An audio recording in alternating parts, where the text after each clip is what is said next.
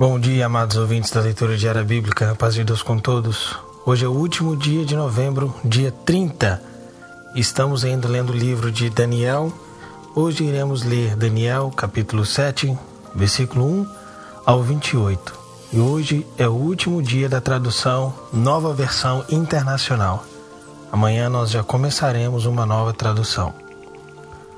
Façamos esta leitura guiada pelo Espírito Santo. No primeiro ano de Belsazar, rei da Babilônia, Daniel teve um sonho e certas visões passaram por sua mente. Estando ele deitado em sua cama, ele escreveu o resumo do seu sonho. Daniel disse: Na minha visão à noite, eu vi os 4 ventos do céu agitando o grande mar. 4 grandes animais, cada um diferente dos outros, subiram do mar.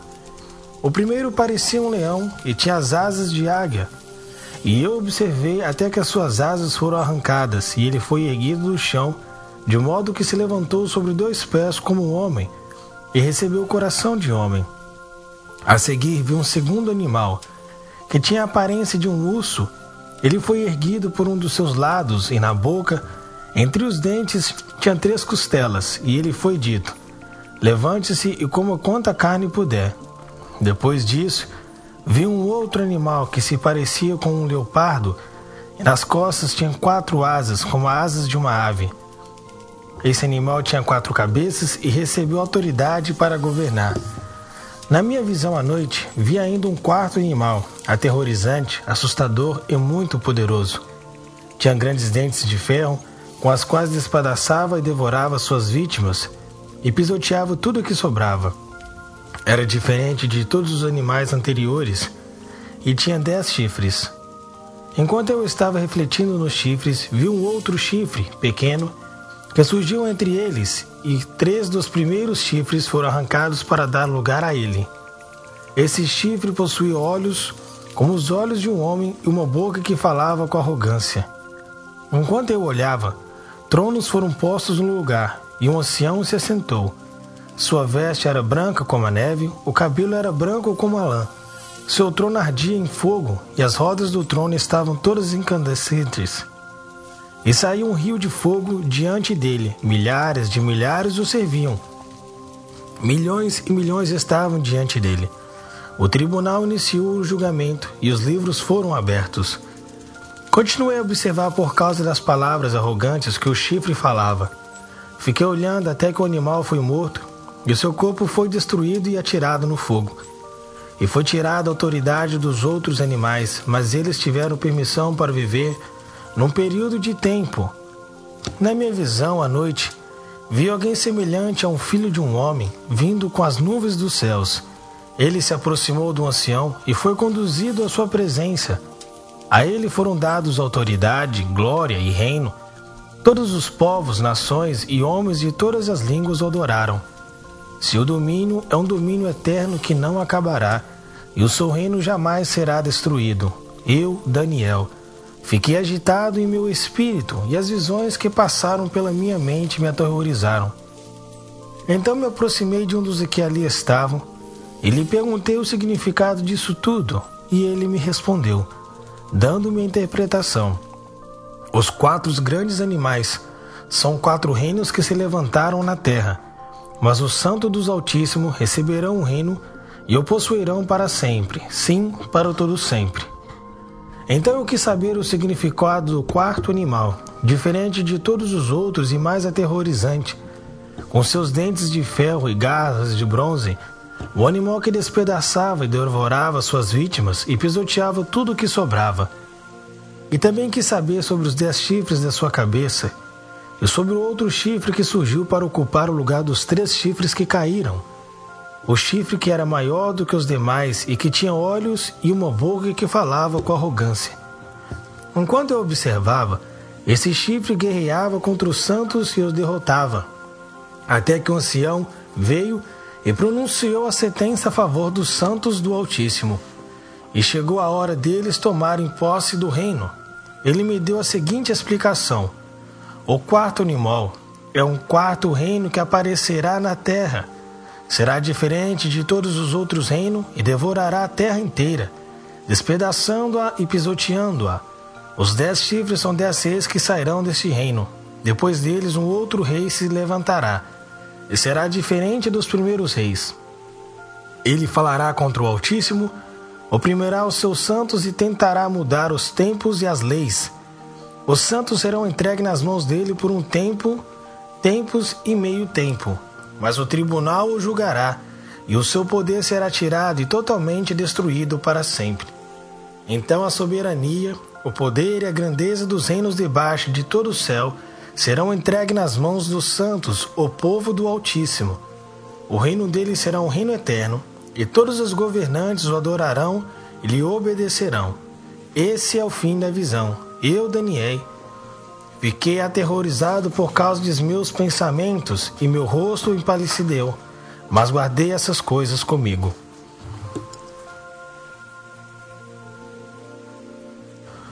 Hoje começaremos um novo livro, que é a primeira epístola universal do apóstolo São João, que fala da comunhão cristã, do amor divino de Cristo Jesus para o teu povo, o espírito da verdade e o espírito do erro. Fala também sobre o cristianismo e fala sobre Jesus Cristo. A data e o local deste livro foi escrito de acordo com a tradição. 1 João foi escrito de Éfeso, cerca de 90 anos depois de Cristo.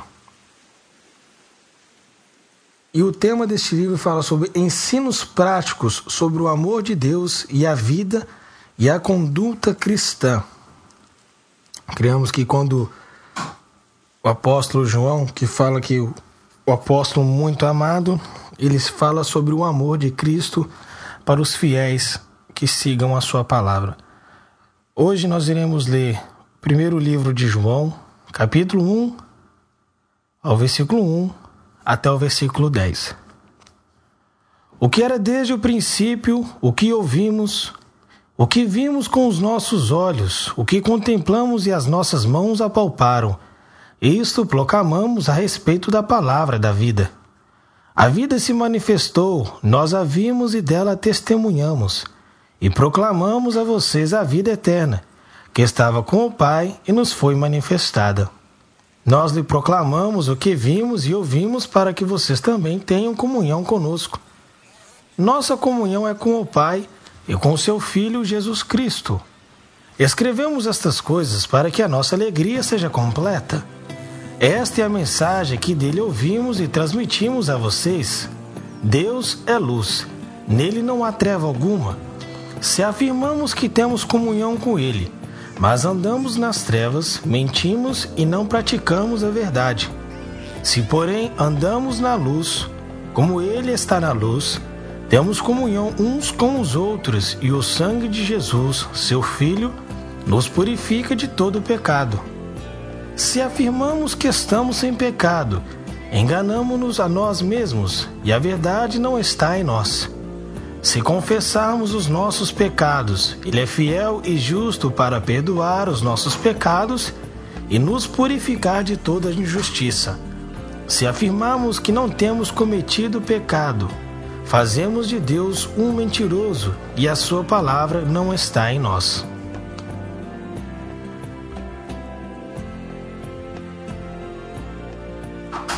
Salmo 119, versículo 153 ao 176.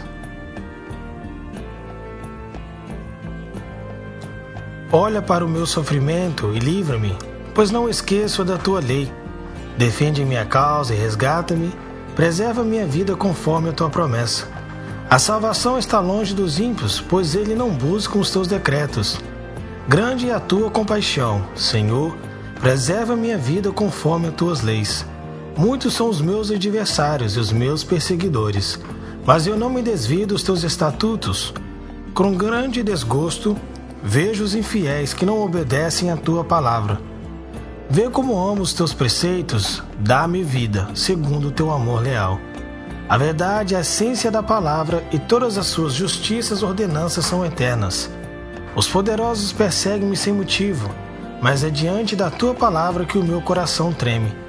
Eu me regozijo na tua promessa como alguém que encontra grandes despojos. Odeio e detesto a falsidade, mas amo a tua lei. 7 vezes por dia eu te louvo por causa das tuas justas ordenanças. Os que amam a tua lei desfrutam paz, e nada aos que faço tropeçar. Aguarda a tua salvação, Senhor, e pratico os teus mandamentos. Obedeço aos teus testemunhos, amo-os infinitamente. Obedeço a todos os teus preceitos e testemunhos, pois conhece todos os meus caminhos. Chega a tua presença o meu clamor, Senhor, dá-me entendimento conforme a tua palavra. Chega a ti a minha súplica, livra-me conforme a tua promessa. Meus lábios transbordaram de louvor, pois me ensinas os teus decretos. A minha língua cantará a tua palavra, pois todos os teus mandamentos são justos. Com a tua mão vem ajudar-me, pois escolhi os teus preceitos. Anseio pela tua salvação, Senhor, e a tua lei é o meu prazer. Permite-me viver para que eu te louve e que as tuas ordenanças me sustentem. Andei vagando como ovelha perdida. Vem em busca do teu servo, pois não me esqueci dos teus mandamentos.